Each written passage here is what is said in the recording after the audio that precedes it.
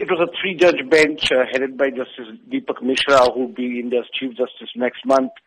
They said they will not interfere with the verdicts given by earlier courts in this particular case, and then they confirmed the death sentence handed down to them by Delhi High Court in 2014. The three judges described it as a rarest of rare crime. The manner this 23-year-old physiotherapy girl was gang raped and then murdered, and then they handed down the death sentence. Now, what was unprecedented and never seen before was that the courtroom burst into applause.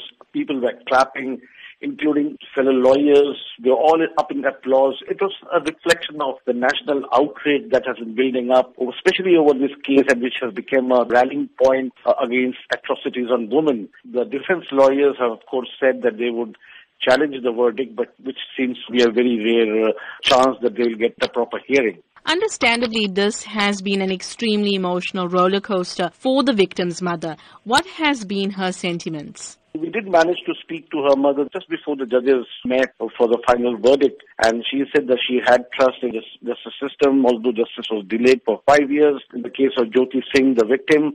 But she said she was confident that the rapist would get the death sentence.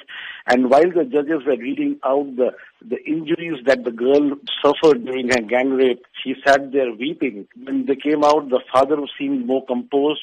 He actually spoke to the media, said that he is now satisfied with the verdict. 6 men were arrested for committing this crime, but only 4 have been convicted. What has happened to the other 2 men? The driver of the bus in which she was abducted along with her boyfriend, he committed suicide in prison in 2013.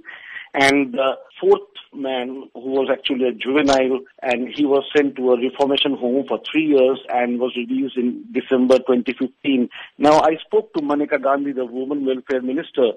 She says that she is now going to campaign for laws to bring punishment for juveniles under adult laws because they cannot be allowed to get away free like it has happened in this case.